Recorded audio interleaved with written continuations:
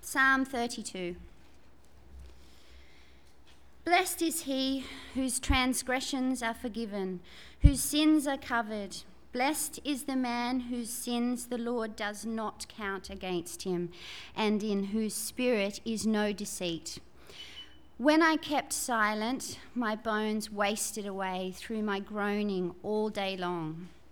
For day and night your hand was heavy upon me, and my strength was sapped as in the heat of summer. Then I acknowledged my sin to you and did not cover up my iniquity. I said, I will confess my transgressions to the Lord, and you forgave me the guilt of my sin. Therefore, let everyone who is godly pray to you while you may be found. Surely, when the mighty waters rise, they will not reach him. You are my hiding place. You will protect me from trouble and surround me with songs of deliverance. I will instruct you and teach you in the way you should go. I will counsel you and watch over you. Do not be like the horse or the mule, that which have no understanding, but must be controlled by bit and bridle, or they will not come to you. Many are the woes of the wicked, but the Lord's unfailing love surrounds the man who trusts in him. Rejoice in the Lord and be glad, you righteous. Sing, all you who are upright in heart. Thank you. Well, let's just spend some time praying now, and then we'll do some thinking about Psalm 32. Father, we want to thank you for your word, and we thank you especially for the book of Psalms, for the way that the psalmists, under your inspiration, have expressed their experiences and their thoughts about you and their relationship with you. Father, we thank you that you've preserved this word for us down through the ages, and that it speaks clearly to us today. Lord, we want to pray that as we think about your word now, that you would be informing our minds, that you would be giving us humble and contrite hearts that respond to your word, that we would become more humble and more open and honest with you, that our lives would be changed. And we pray these things now in Jesus' name. Amen. So I wonder if you've ever thought about what it would be like to be able to live a double life, to be one person in one context and to be a completely different person in another context. A few weeks back, some students at Columbia University in New York made an interesting discovery about one of their fellow classmates. His name is Kim Jae-seop. Anyone heard of Kim Jae-seop? Okay, sometimes he's known as AJ. I'm not sure how he got that nickname, but he's sometimes called AJ. AJ is a first-year overseas student in New York. He's from South Korea. He studies psychology. He lives in a tiny room in one of the residential colleges that they have on campuses.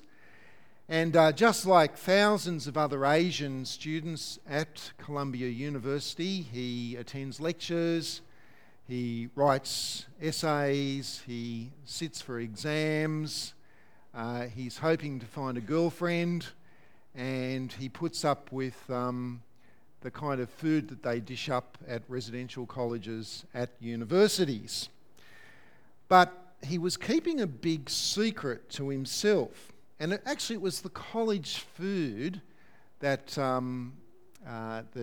caused his secret to be revealed. He got so fed up with the college food one night. He desperately needed some good kimchi, which is good Korean food. He couldn't resist the temptation, so he went down to Koreatown, went to a Korean restaurant where somebody saw him, and his cover was broken. Because in Korea, in Japan, in other parts of Asia, AJ is actually a singing superstar. He is an international heartthrob.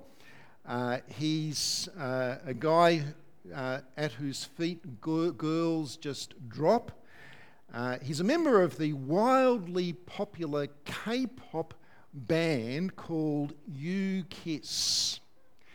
The female fans of U-KISS call themselves Kiss Me, and they call him the Korean Justin Bieber, which may not be such a great thing these days, actually, but anyway. But there you go, the typical Asian student was actually living a double life. He was a young man with a secret. But what about the double life that we can sometimes like to live? What about the secrets which we think or hope that no one will find out about ourselves, even God? What about those things which we think we could hide from God?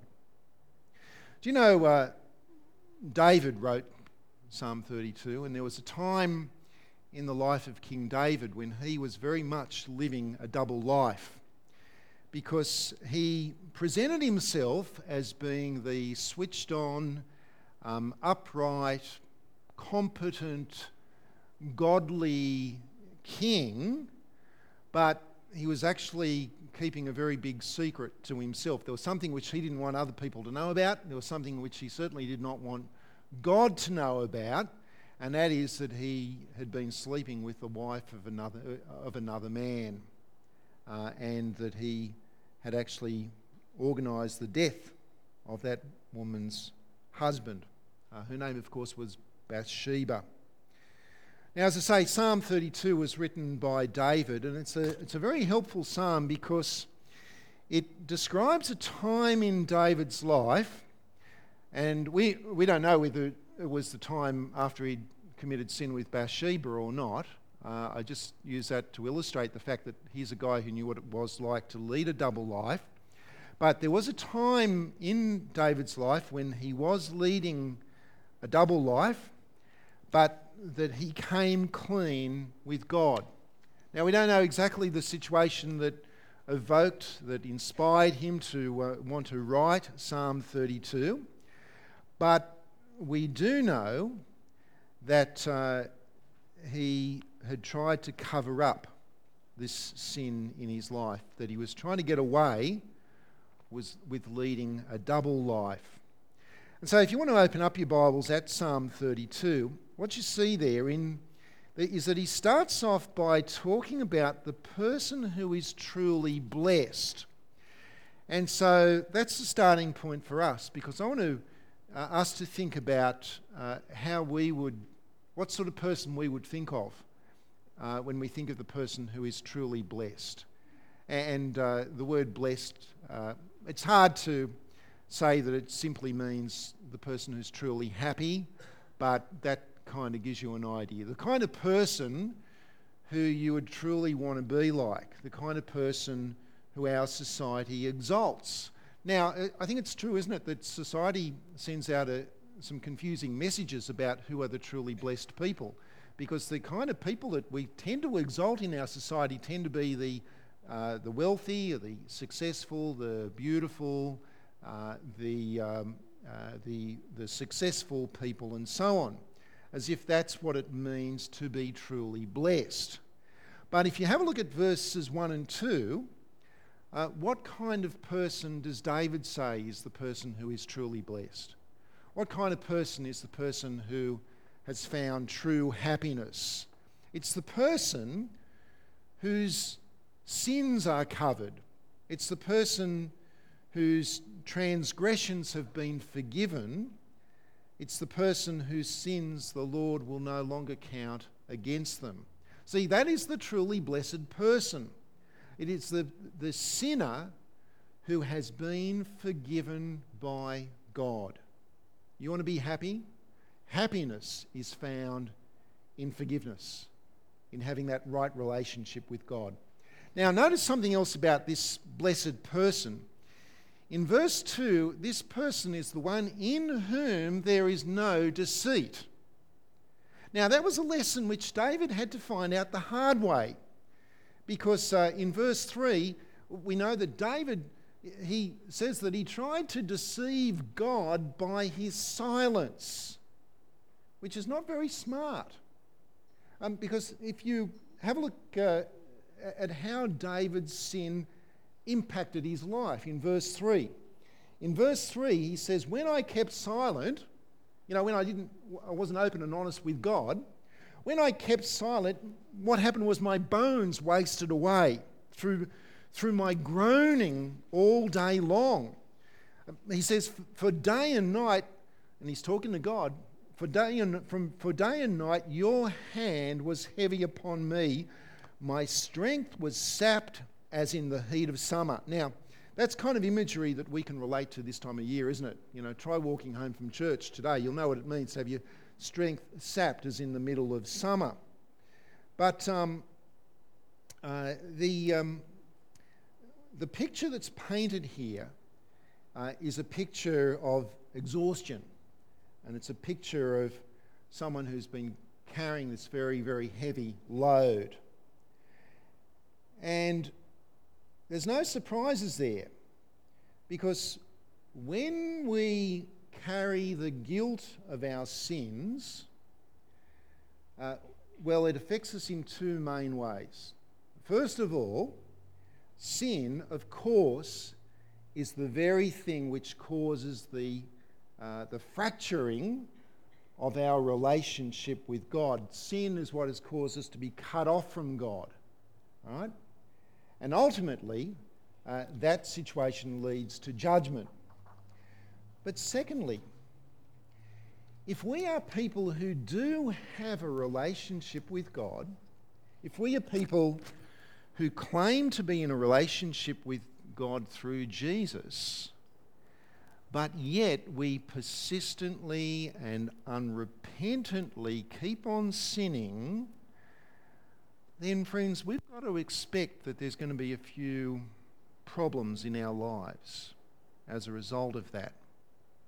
Because what happens is that we experience an inner turmoil, an inner clash between, on the one hand, our conscience, and on the other hand, our actions, where our conscience and our actions are not right with one another.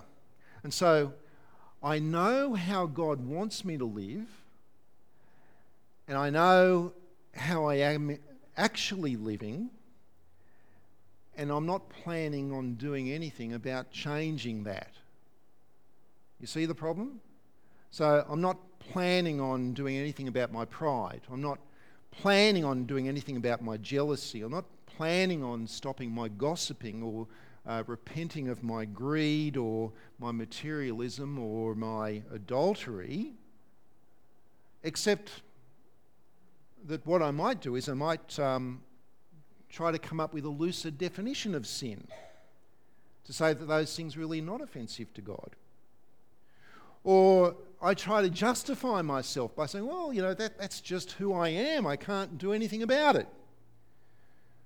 Or we might want to decide that we want to focus on the faults of others, to pluck the speck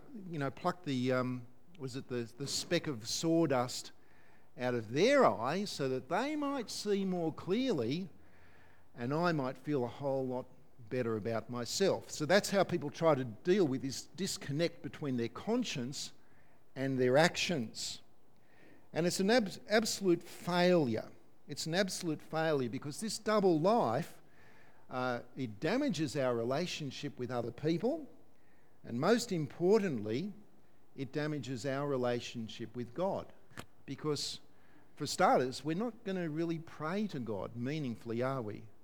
We're not going to be open with God and telling God what's going on. We want to hide from God, as Adam and Eve did in the garden.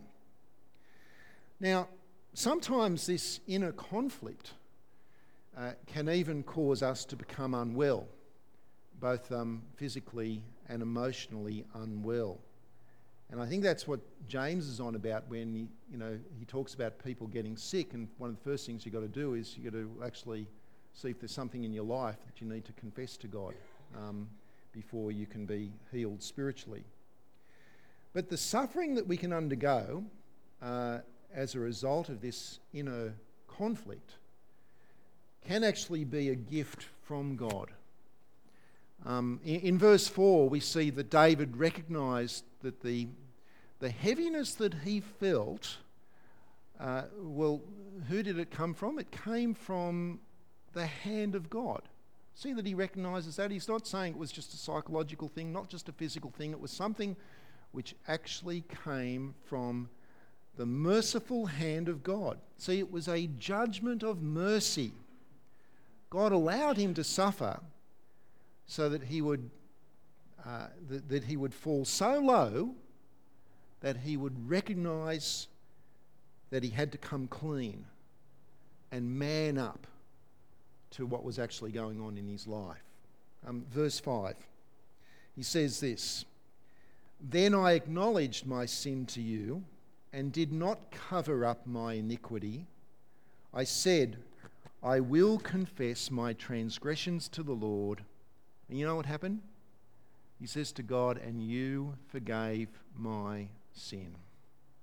You forgave the guilt of my sin. You know, it was a couple of years back that someone sinned against me in a way which I didn't particularly enjoy. It was not a pleasant experience. And this person, he knew what he'd done. I also knew what he had done. And I was about to take some steps in order to attempt some form of reconciliation with him. But I found that I didn't have to, because instead he got in touch with me and he apologised to me. He accepted full responsibility for what he'd done. He made no excuses, and he asked me to forgive him. And when I told him absolutely yes, he spoke to me about how greatly relieved he was. He said he'd been carrying the burden of that for several weeks, that he was fearful that I would not forgive him for what he had done, and that it was the greatest release, the greatest relief for him to hear that word yes to the request for forgiveness. And friends, we are able to forgive because we know what it is to be forgiven, because God, through the gospel, has forgiven us the guilt of our sin. And it was interesting because of that, because of what he had done in fessing up to what he'd done, it actually enabled me to then get together with him and have a really good chat about his life and about what was going on in his life, and to try to sort a few things out. But the big reason, as I say, that Christians can forgive others is because we ourselves have experienced the healing forgiveness of God. And David found that healing. Some humble, honest talking to God, and the burden of the guilt of his sin was lifted from his shoulders. What we see here is the gospel in the Old Testament. David found forgiveness, but his sins were not simply swept under the carpet by God. It was God's plan all along that David's guilt and the guilt of all of the Old Testament people who turned to God, that David's guilt would finally be dealt with by the cross of Jesus, by the sacrifice of Jesus at Calvary. Now, in your bulletins, I've printed out to you a passage from 1 John chapter 1, verse 7. And you might want to have a look at that because it sums this kind of teaching up. Let me read it to you. 1 John chapter 1. John says, "But if we walk in the light as he is in the light, we have fellowship with one another, and the blood of Jesus, his Son, purifies us from all sin." Get this. If we claim to be without sin, we deceive ourselves, and the truth is not in us. If we confess our sins, he is faithful and just and will forgive our sins. And not only that, he will purify us from all unrighteousness. If we claim we've not sinned, we make him out to be a liar, and his word has no place in our lives. You see, there are people who say, well, I don't really believe in sin. There are others who say, well, I don't really think I've sinned. Well, they're having themselves on. They're kidding themselves. They're fooling themselves, and they think they can fool God. But if we confess our sins, he can and will forgive us because of the purifying blood of Jesus. King David was forgiven because of the same sacrifice through which you and I are forgiven. And, there's nothing better than to experience forgiveness, is there? There's nothing better to have reconciled relationships, especially to experience that forgiveness from God, which means that disconnect between our conscience and our lives is connected, and we can have a clean conscience, we can have a peace of conscience and a great joy in our hearts, which makes us the most blessed people that there possibly could be. It means a fresh start. And so in verses 6 through to 11, there is some great advice here. Let me just read part of it for you. Verse 6 we'll start with. David then says, well, therefore, and he's talking to... It's interesting here because it goes backwards and forwards between David talking to God and then God talking back to us. It says, therefore, let everyone who is godly pray to you while you may be found. Surely when the mighty waters rise, they will not reach him. You are my hiding place. You will protect me from trouble and surround me with the songs of deliverance. And then God says, I will instruct you and teach you in the way you should go. I will counsel you and watch over you. Do not be like the horse or the mule, which have no understanding, but must be controlled by bit and bridle, or they may not come to you. Many are the woes of the wicked, but the Lord's unfailing love surrounds the man who trusts in him. See, here's the choice. You can drown in the flood of the consequences of your own sin, or you can climb onto some high and safe ground by putting your trust in God. And it's that safe ground is found in his forgiveness, in his protection, and in his guidance.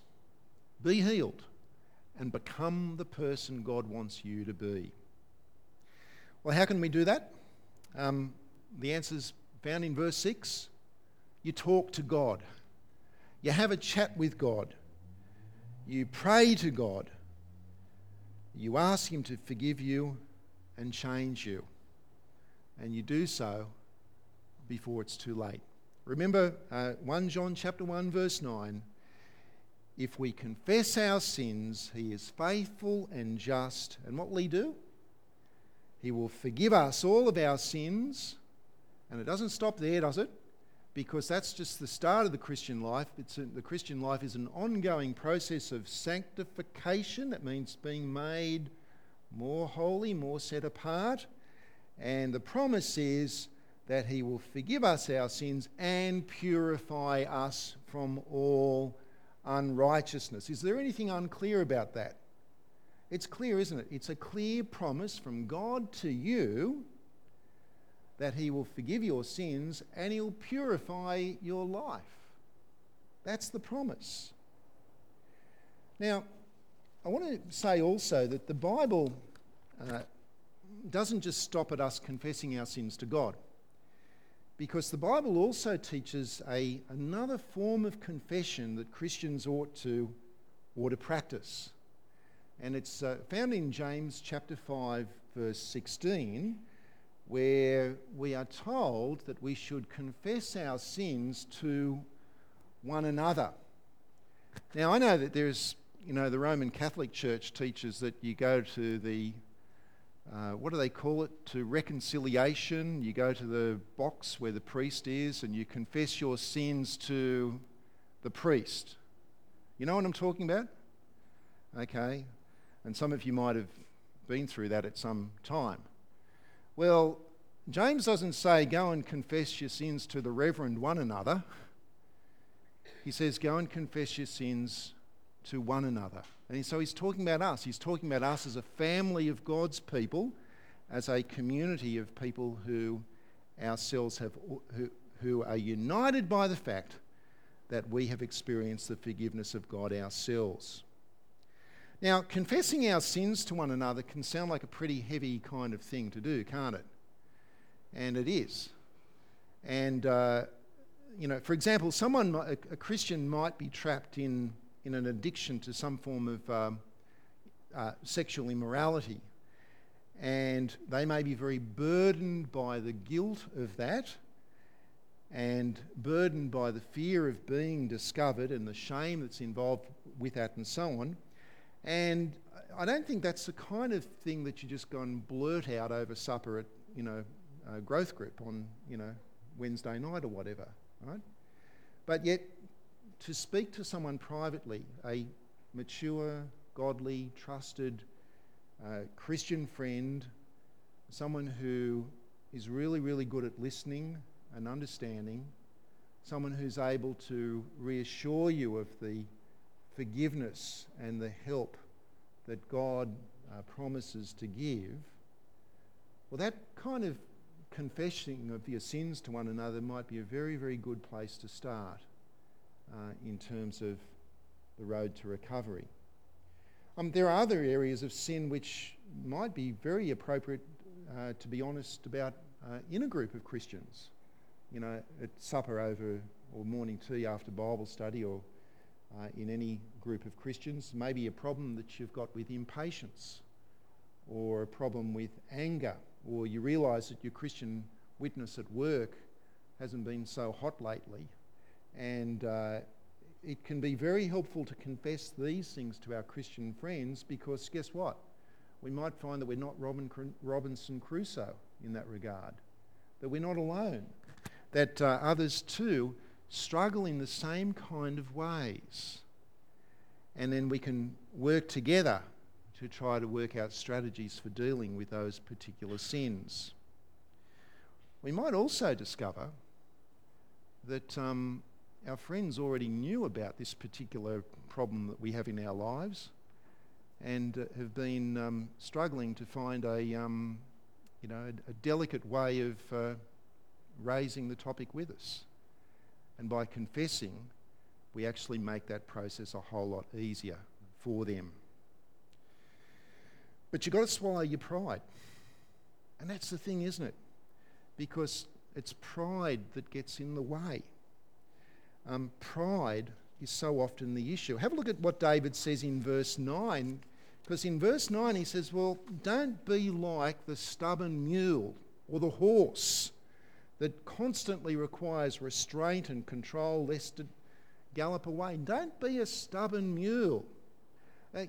Don't be like the kind of person who we see roaming the pages of the book of Proverbs. The person who is arrogant and foolish, the person who doesn't seek instruction, doesn't listen to instruction because they're wise in their own eyes. Don't be like that. In Proverbs chapter 12, verse 1, it captures that kind of person nicely. It's interesting. It says, he who hates correction, and I like this, he who hates correction is stupid. Do you like that? He who hates correction is stupid. And that's the word of God, friends. Don't be like the stubborn mule. Don't be like the person I once knew who professed Christ but was leading a double life and was suffering the effects of that double life. But who, when lovingly confronted, came to the final decision. I hope it wasn't final, but said, I know what God wants, and I know what I want,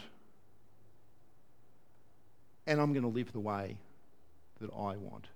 Thank you very much. And I wonder, friends, if there might be an area in your life where you know that you're not being holy. I reckon that's probably true for all of us in some way or another. An area in your life where maybe you haven't really spoken to God about, but you need to have a chat with God about. It might be an area in your life where you've just come to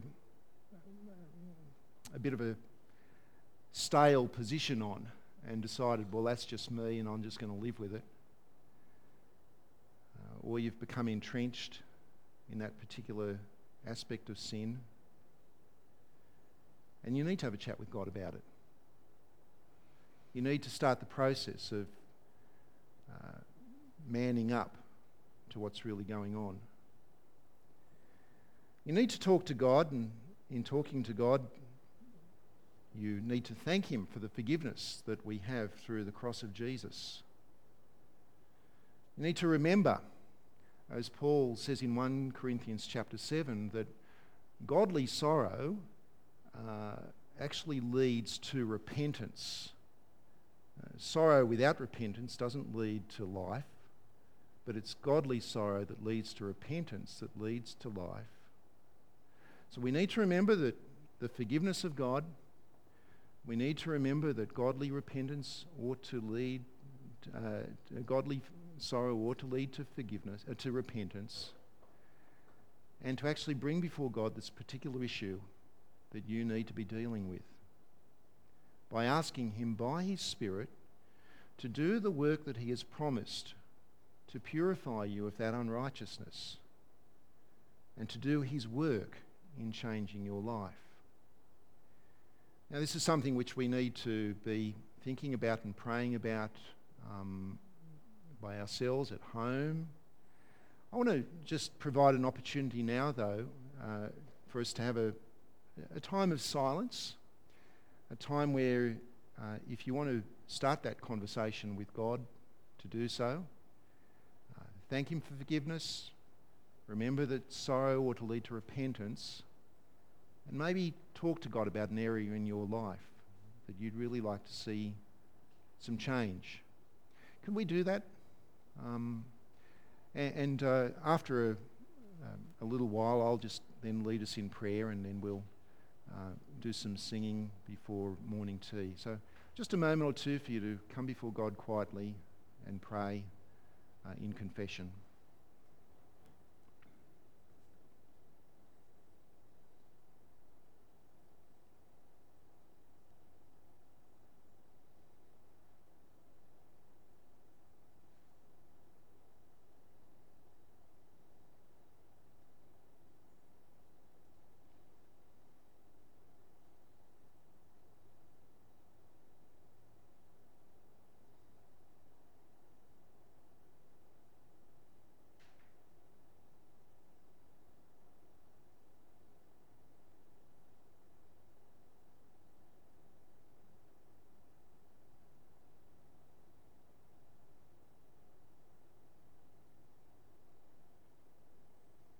Let's pray together, shall we?